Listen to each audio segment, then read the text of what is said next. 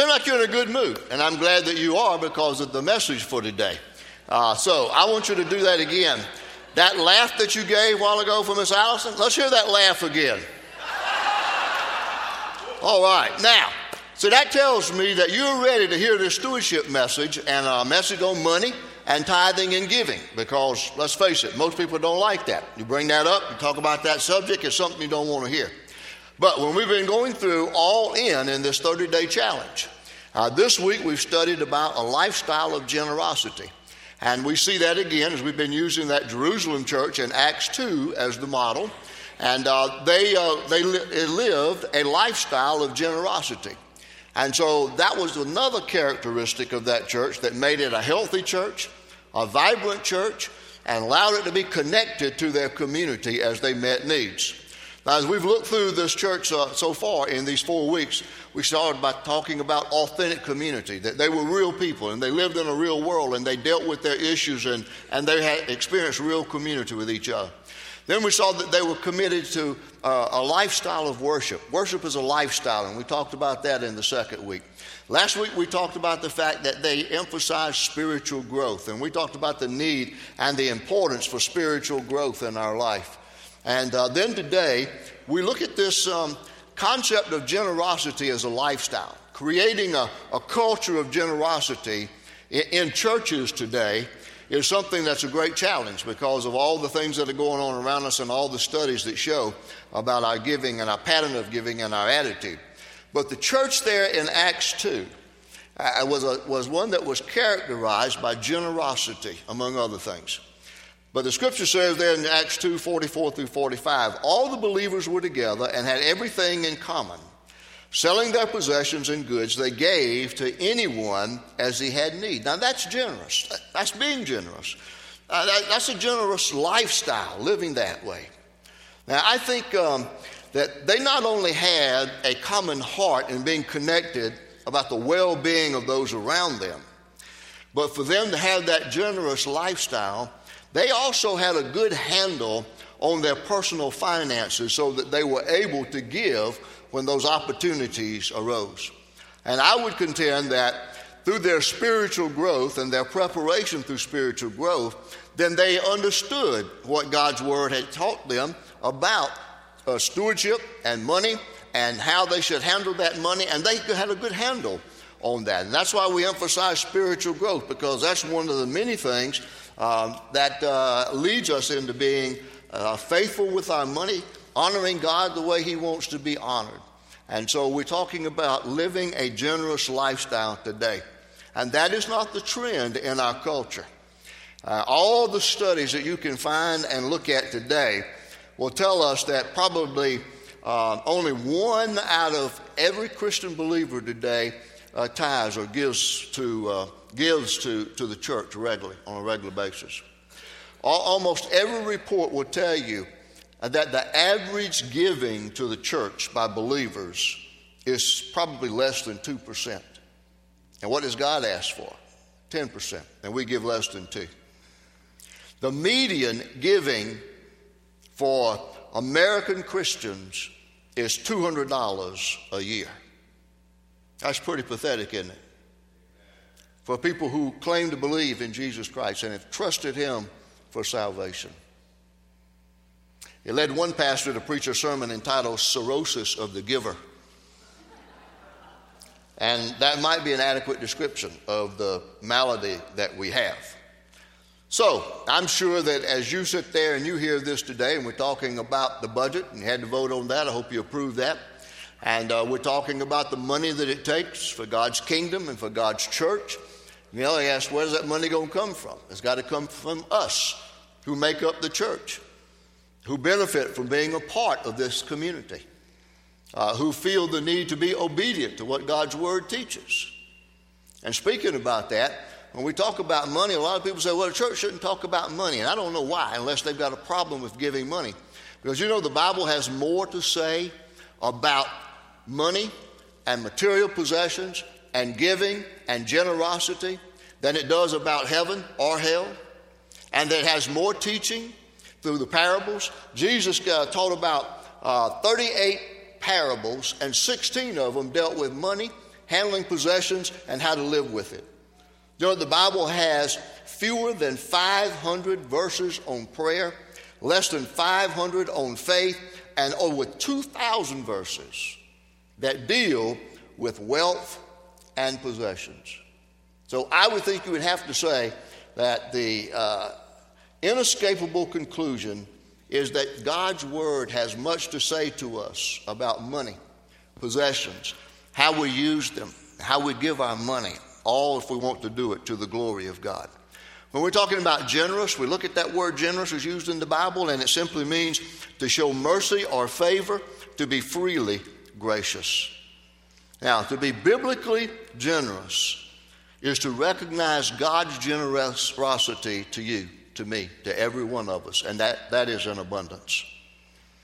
And we are to respond to Him with extravagance in our worship and praise of Him. And one of the ways that we do that is through our giving. Now, we're going to look at several passages of Scripture, but listen to the one, and I think follow along with me. It's on the screen, out of 1 Timothy 6, verses 17 through 19. Paul's writing, and he says, "Command those who are rich in this present world not to be arrogant, not to put their hope in wealth, which is so uncertain, but to put their hope in God, who richly provides us with everything for our enjoyment. Command them to do good, to be rich in good deeds, and to be generous and willing to share." There's that challenge, to be generous and willing to share. "In this way they will lay up treasure for themselves as a firm foundation for the coming age, so that they may take hold of the life that is truly life." Now, written so many years ago, those words of Scripture from the Apostle Paul help us deal with the issues that we still deal with today: contentment and generosity and living the life that we're supposed to live. Those are challenges for us today, even in this culture. Now, if that describes the lifestyle of generosity, how do we get there? Let me just make 3 very important points with you this morning about this. First of all, you got to understand the foundation of generosity. You know, what is the underlying principle of generosity? I think in all the study that you can make of Scriptures and all the teaching about money management and all the principles about God and money and possessions and what He gives to us, there are at least 3 or so that I think are universal for us to understand. First of all, God owns everything. You got to begin there with the fact that God owns everything. And the Bible affirms that over and over and over. He created everything and He owns everything. Psalm 24:1 says, "The earth is the Lord's and everything in it, the world and all who live in it." It's God's. It's not your money. It's not my money. It's God's. Secondly, my heart and your heart always goes where I put God's money. See, we tend to think our money follows our heart, but Jesus says the other way around. In Matthew 6:21, He said, "For where your treasure is, there your heart will be also." See, money leads the way, and then your hearts follow. If your heart is focused on heavenly things, then your money's going to go there. If you send your money to heavenly places, then your heart's going to follow it there. And then, of course, the opposite is true. Somebody wrote this and said, every time you make an offering, whether it's putting a check in the offering plate or you do it online or whether you have it by automatic draft, whenever you see that draft or you know you've done it online or you put your offering in the offering plate, you need to say something like this: "See you in heaven." Because that's what you're doing. You're sending that on and building treasures in heaven. Truett Cather is the founder of Chick-fil-A, an outstanding Christian man. And obviously he's made money in the restaurant business. And this is what he said. He said, "It's okay to have wealth, but keep it in your hands and not in your heart." Those are good words to remember. Okay? Here's another thing to remember. God prospers me not to raise my standard of living, but to raise my standard of giving. See, that's the why in God blessing us financially. When we receive more, then we can give more. Those are just some bottom line things, about 3 points there about understanding the foundation of generosity. Now, the second step in that process would be to learn the formula for generosity. I want you to look with me at 2 verses in Proverbs 3, 9 through 10. And I think they help us understand something about this generosity and what the Scripture teaches us. One of the places it teaches about the formula for generosity. Proverbs 3, 9 through 10. Honor the Lord with your wealth, with the first fruits of all your crops. Then your barns will be filled to overflowing, and your vats will brim over with new wine. Now, obviously, you know that was written in biblical times when basically everything was based on an agricultural society. And so what they were taught to do was to bring the best of their flocks and to bring the best of their fields. Everything that they had like that was to give to God the best that they had and the first of everything. Now, underlying all of that is the concept that you cannot outgive God. Now, look at that one I just read a moment ago there in Proverbs. And if you've got your Bible open, count the number of times in those two verses the word your is used. And in mine it's 4 times. So that reminds us that is a personal challenge to every one of us about handling our money. It's your. That it's a personal issue, and you're supposed to deal with it. Now, notice the formula as to what it says to us as to what we're supposed to do. Honor God more than your wealth. You see, our view of God determines how we're going to handle our money and our possessions. It's interesting to note that we're told to honor the Lord. To honor somebody is to consider them to be weighty or heavy. You also notice the first part of verse 9 says, honor the Lord with your wealth. See, it depends upon how you weigh God in your life and his value, his significance, and his importance as to how you will respond then by giving him what he calls for and what he demands. The second principle in that is then give to God first with the first fruits of all your crops. I've already alluded to that. They were to bring the firstborn of their flocks and the first fruits of their fields. And you think about that from that agricultural society. It was difficult. It was a challenge for them to come and bring their best that they had and give it to God. But that's what God asked for.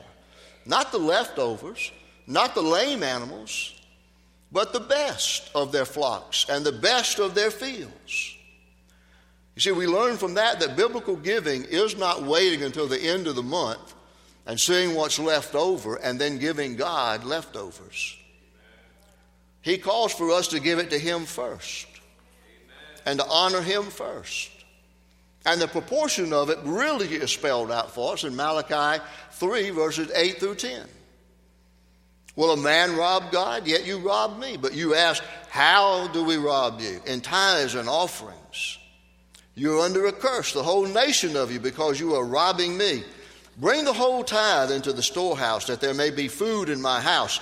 Test me in this, says the Lord Almighty, and see if I will not throw open the floodgates of heaven and pour out so much blessing that you will not have enough room for it. You know what that says? I mean, just listen to it very clearly. That if you don't give God the 10%, God says you're robbing him. And you want to know what that word rob really is when you translate it? It literally means to take forcibly. Just as if somebody would confront you down in 5 Points with a snub-nosed 38 and say, give me everything you got. That's exactly the concept that's there.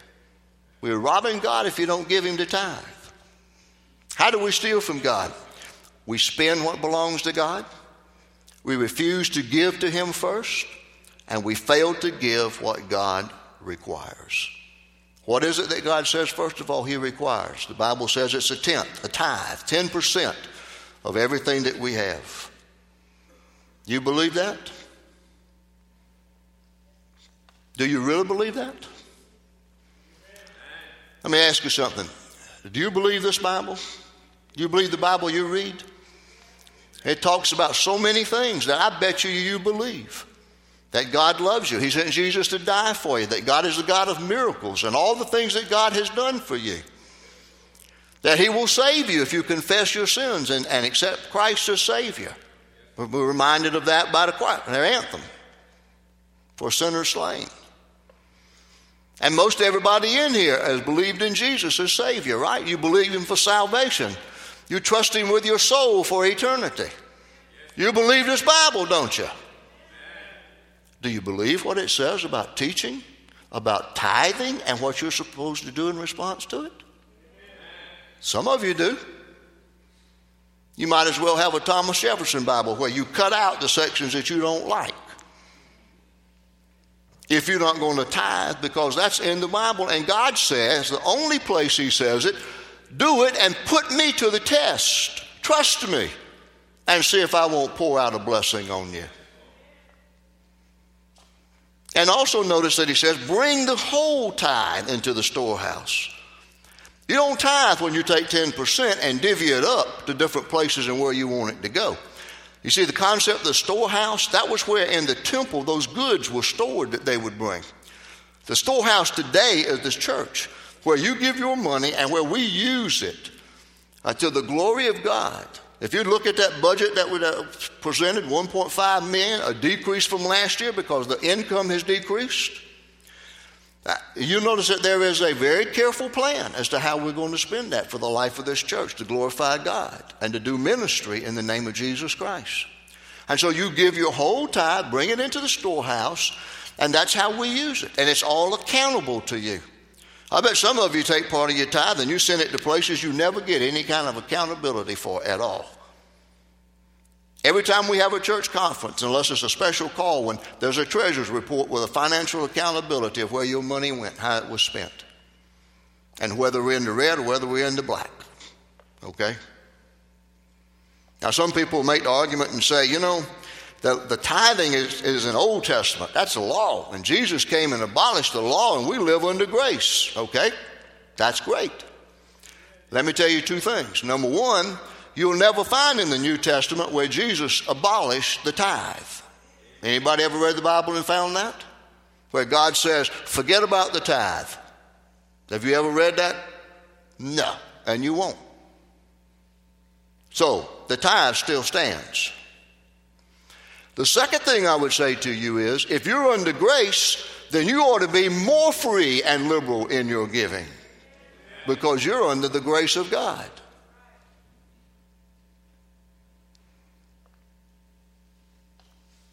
Again, let me remind you, God says, trust me with this.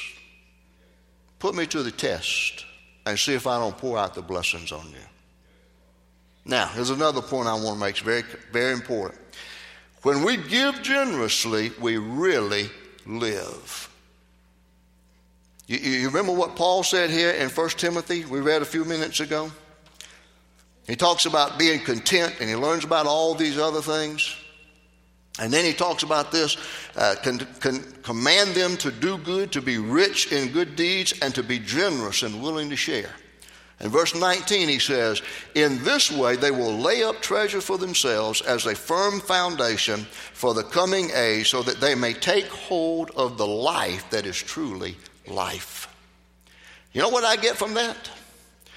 It's not until you have a generous heart and respond with generosity the way God calls you to do in the Bible, that you really understand life and that you really live that abundant life that God promises through Jesus Christ. Think about that. Now let me make the third overall point, and that's this. If you're going to understand the foundation, you understand the principles about that, learn those things, then the third thing obviously is then you got to practice the faith of generosity. And doing research for this, I just went online. If you do the same thing and type in generosity, there are all kinds of things that will come up. There's money management courses like Crown Financial, like Dave Ramsey's Financial Peace. There's websites about generous giving, all kinds of things about generosity, articles that popped up and all of that. One of the most interesting was an article that actually was in USA Today back in November of 2010. With the title of that article, Unraveling the Mystery of Why We Give or Don't.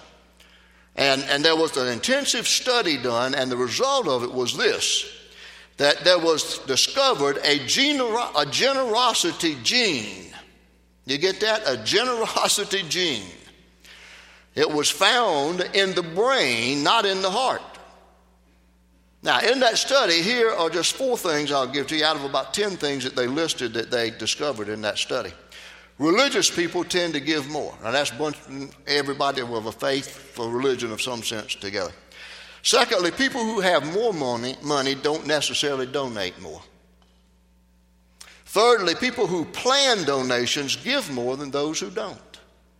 See, if you plan to give, then you will give. That's one reason we send out a commitment card to ask you to sign it, place it on the Bible as an act of commitment. A lot of people tell me, I don't feel comfortable in doing that with money. But people in this church, I know every one of us have done this somewhere. You sign on the dotted line when you get married, don't you? Why? You're making a commitment. You sign on the dotted line when you buy your house. Why? Mortgage company wants to know you're making a commitment to paying it off. You buy a car, you sign on the dotted line. Why? That car company wants to know you're going to pay it, and you're going to be committed to it. When you sign a commitment card, it's just simply between you and God that you're going to be faithful to that commitment that you made. Because if you intend to give, you will give more. And then the last thing I'll point out is they discovered that guilt isn't a great motivator. So I'm not trying to make you guilty. That's why we laugh to begin with, okay? That's not a great motivator. Now let me tell you the most interesting thing that I discovered in that entire article. The researchers believe that there is a hormone produced in the pituitary gland that helps with generosity. And in one study, a team of scientists used a nasal spray of this hormone, and they sprayed it in the nose of several people in that study. And they discovered that generosity increased by 80% when it was inhaled by those people. Now, I wonder, why isn't that stuff on the market today? If I could have found it, I would have bought a case of it and you would have it today. Instead of giving you a flu shot, I'd line you up and we would give you a squirt of that stuff in your nose and then take up the offering. Now, you feel good about it, so let me give you some suggestions about how you can live out this generosity, okay? First of all, evaluate your giving. Evaluate your giving. Just sit down and look at your giving. You know what you give. You know how much you give. You know how regularly you give. Ask yourself the question, is this honoring God? That's the bottom line. Am I putting God ahead of my money? Does this giving honor God? The second thing is this. Think about God's generosity. I know we've had some difficult times economically. Some people in here have lost jobs. Some people are still without jobs. They've been downsizing, pay cuts, all those kinds of things.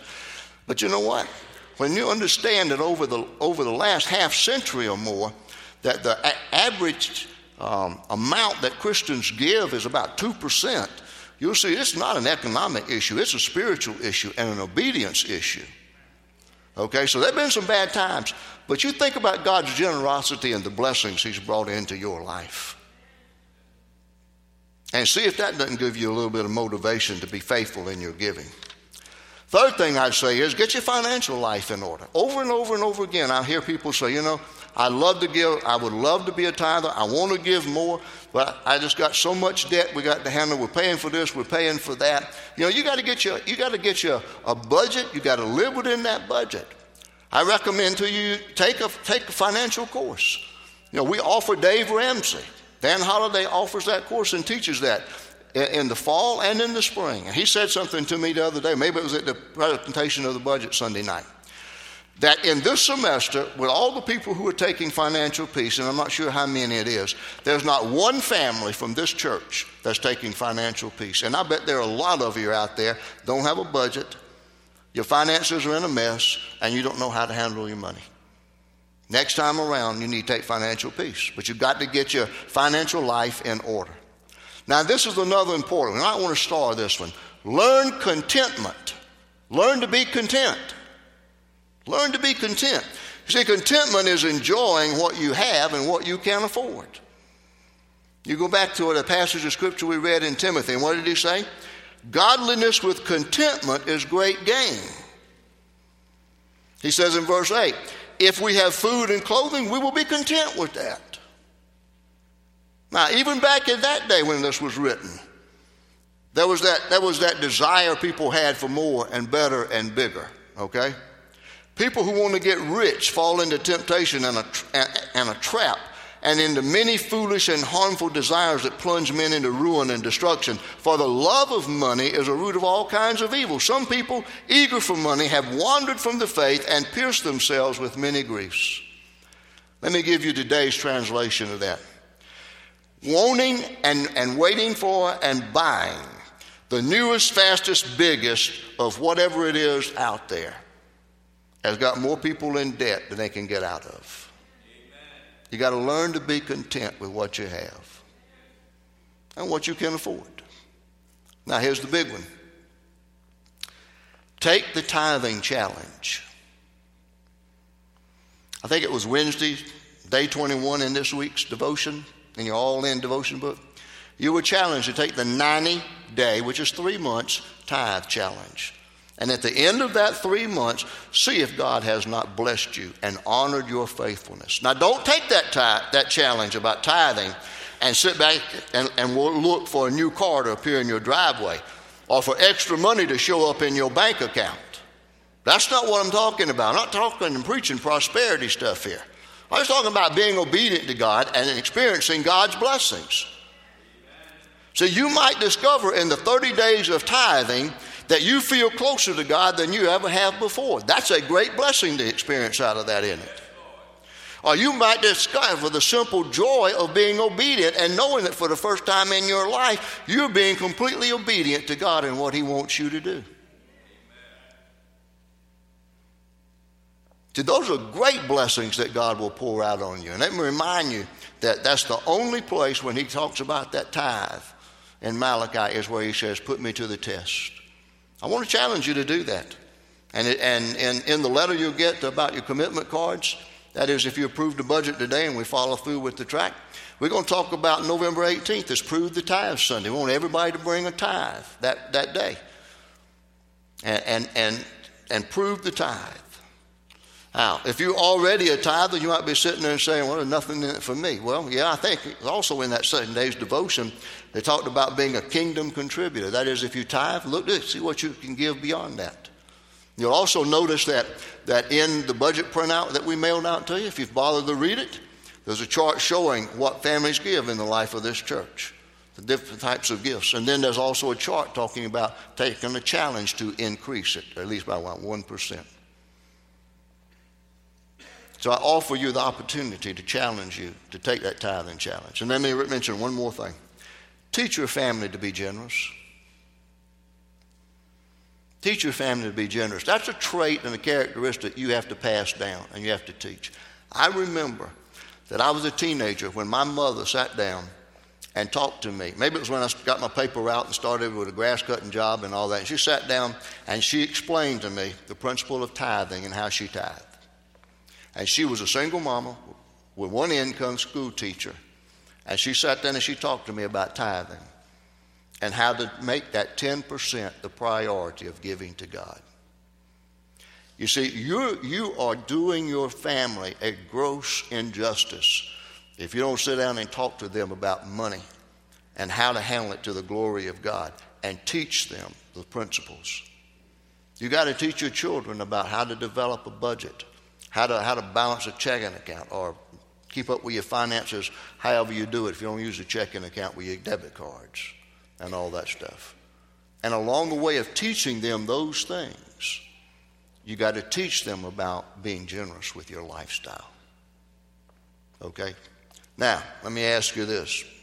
How comfortable do you feel right now? We talked about money. We talked about giving. I don't make any apologies for it because that's what God's Word says. This church doesn't operate by government surplus or by government entitlements and all that kind of stuff.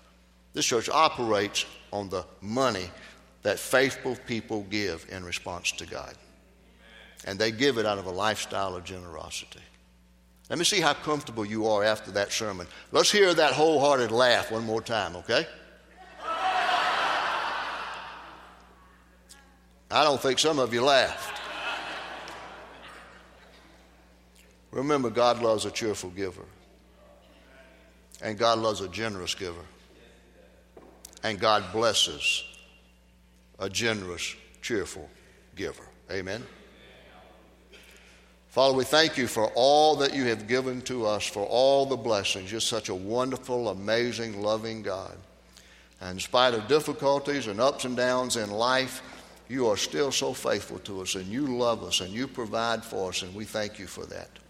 And so, Father, our prayer together as a church would be that we would grow in spiritual maturity to where we would trust you with your word and honor you with our money and be found obedient and faithful to what you call us to do with the resources you have so richly placed into our life. And Father, I thank you for that in Jesus' name. And I pray that all of us in this church at Spring Valley would take that challenge and put you to the test and begin to tithe and experience your blessings. And I pray it in Jesus' name. Amen.